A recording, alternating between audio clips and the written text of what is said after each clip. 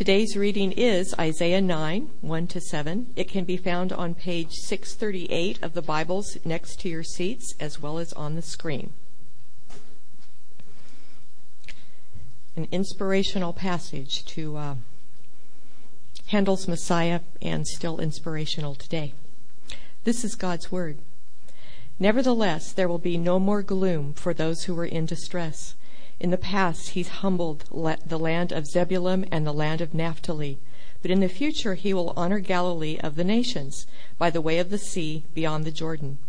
The people walking in darkness have seen a great light, and those living in the land of deep darkness, a light has dawned. You have enlarged the nation and increased their joy. They rejoice before you as people rejoice at the harvest, as warriors rejoice when dividing the plunder. For as in the day of Midian's defeat, you have shattered the yoke that burdens them, the bar across their shoulders, the rod of their oppressor.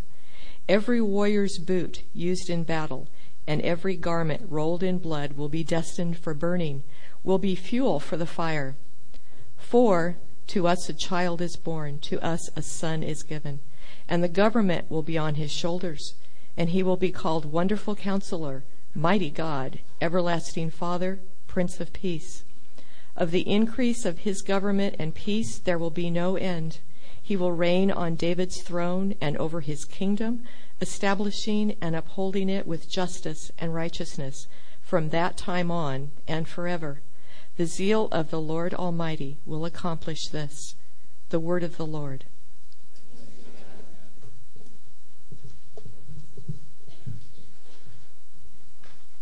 Let us pray. Heavenly God, you are so gracious in how you meet us and how you show us to yourself. Will you show yourself to be gracious now as we look into these words that have been looked at for so long? They have such a history. And we look at them, or at least in some way attempt to look at them today, as if your words don't change and we can rely on them. And whether we fully grasp that or whether we're very much in doubt that that's true, would you speak to us all in the gracious way that you have made a habit of speaking to us? Would you come to us amidst our brokenness and messes? While we would prefer to hide it from everyone, it's not hidden from you, and we're more of a mess than we care to admit. And your love comes to us and meets us in the middle of it. And you take on the brokenness and the mess yourself in a sort of great reversal that leaves us with being awash in your grace. So do that to us now, even through these words, we pray in Jesus' name. Amen. Well, my family, my little nuclear family, my wife and kids,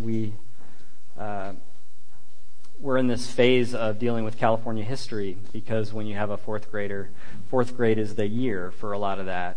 I don't remember much. I did go to school in California growing up, and so this is all new for me, because I sort of forgot everything that I could whenever I was learning something. In one year and right out the next. But we went down to Ventura during the Thanksgiving break, and we saw the mission there, the San Buenaventura mission, and you start thinking about things and issues that are really fun. I'm enjoying it. I'm enjoying thinking about you're just asking all those questions about what was going on with this priest commissioned by a king to go and set up these missionary outposts along the coast. With this, we look back and can't help but see the footnote of how that was really, there's a very admirable, peaceful side of that you could look at it from that angle, or you could look at it as kind of kingdom expansion and creating harbors that could, help the land grab, and build relationships with people that you could rule, So, there's sort of these footnotes to all of this. And you can see Father Junipero Serra's statue down. I don't know if you should check out the Capitol Park if you haven't, and see his statue just east and a little bit north, on the north side by L Street in Capitol Park. It's by the garden that has a pond in it, and there he is with the shape of California before him, standing there. It's just a very reflective thing to go and stand and look at. There's also these other stories that have trickled through as I've been a part of different reports and assignments. Stories from the travels of Lewis and Clark in Sacagawea, and picking up on, Thomas Jefferson sent this letter for them to go and try to establish connection and make peace with all these different tribes, and Sacagawea helped translate, and fascinating stories. They're going to make peace, but as often goes with history, as we know, there's all these footnotes, right, that over time those raise up to the surface, like they're having they're helping these natives have peace ceremonies between tribes, all kind of led by this exploring team of Europeans, really, and what turns out is really happening right after the ceremony is the two chiefs are at the side talking smack to each other about how this really meant nothing, and I'm going to get you for what you did to my tribe, and it all just going over the head of the explorers. And at another juncture, the explorers they're just hungry. They've run out of supplies, but they've got this metal that they can fashion into weapons to trade for corn, on their peace mission. And you just there's these footnotes, right, to history. And so we learn, really, I think over time, we learn to dial down our hopes and our dreams for peace in this world.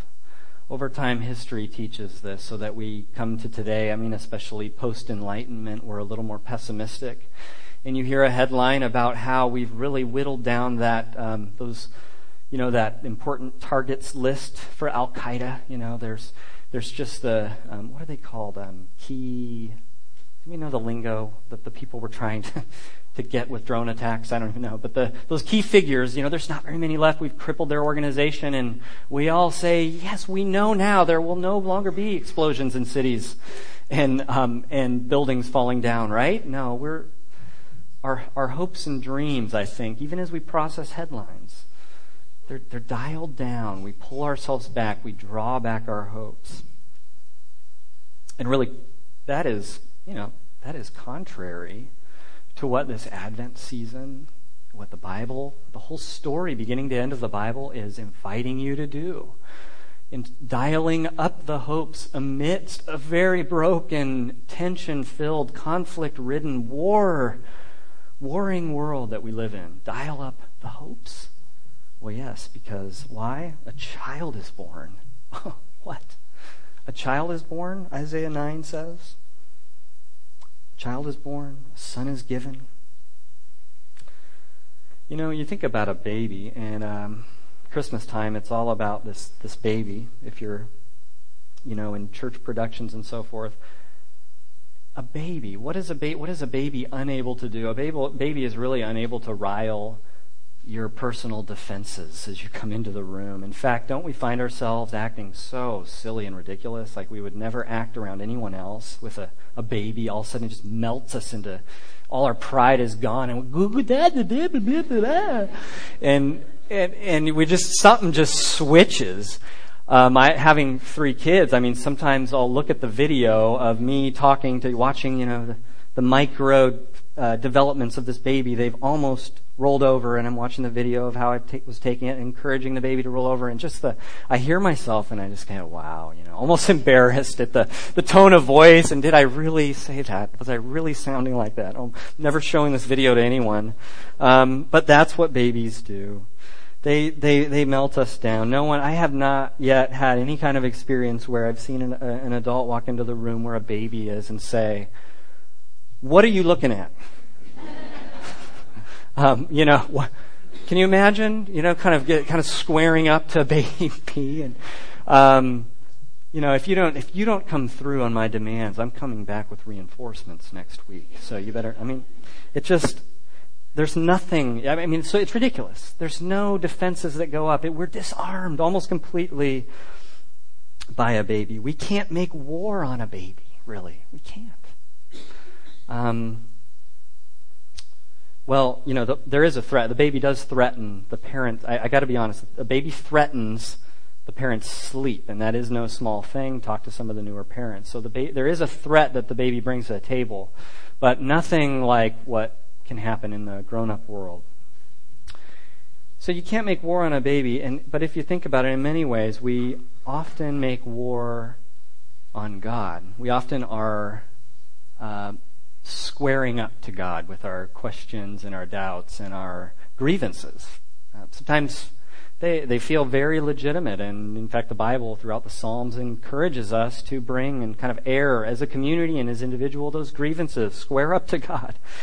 When God comes into your life, though, He does bring demands, and we often don't experience them. This is why our defenses go up and we engage God as a threat, because they don't feel very sweet, those demands that God brings into our life.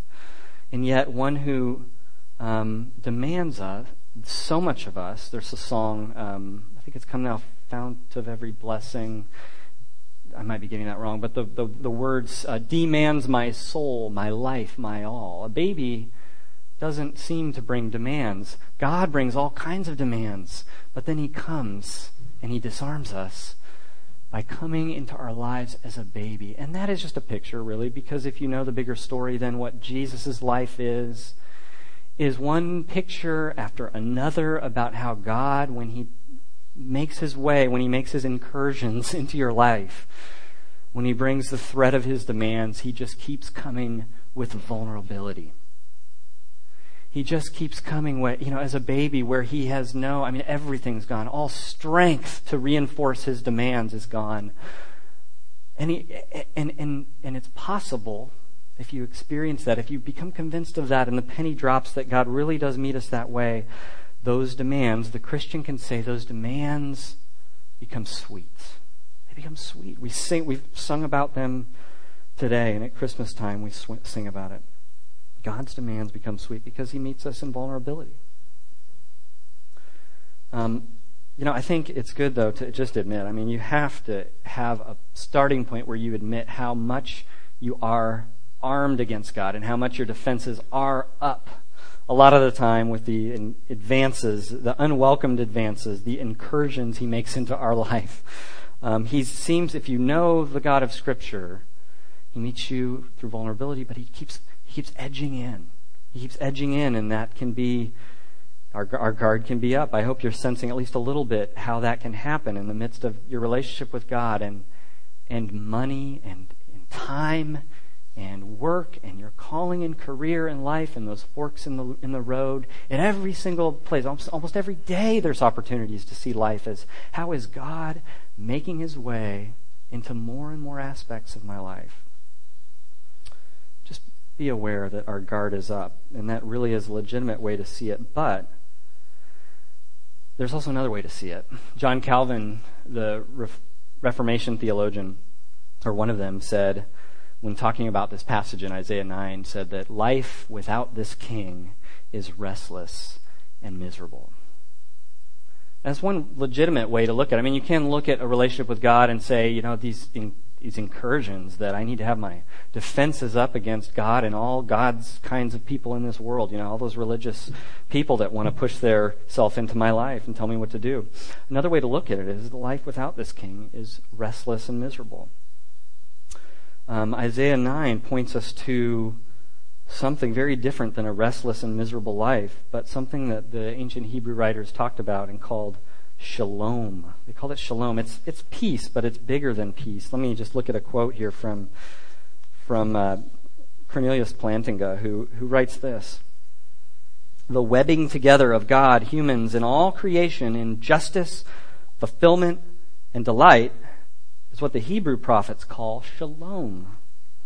We call it peace, but it means far more than mere peace of mind or a ceasefire between enemies. In the Bible, shalom means universal flourishing, wholeness, and delight, a rich state of affairs in which natural needs are satisfied and natural gifts fruitfully employed.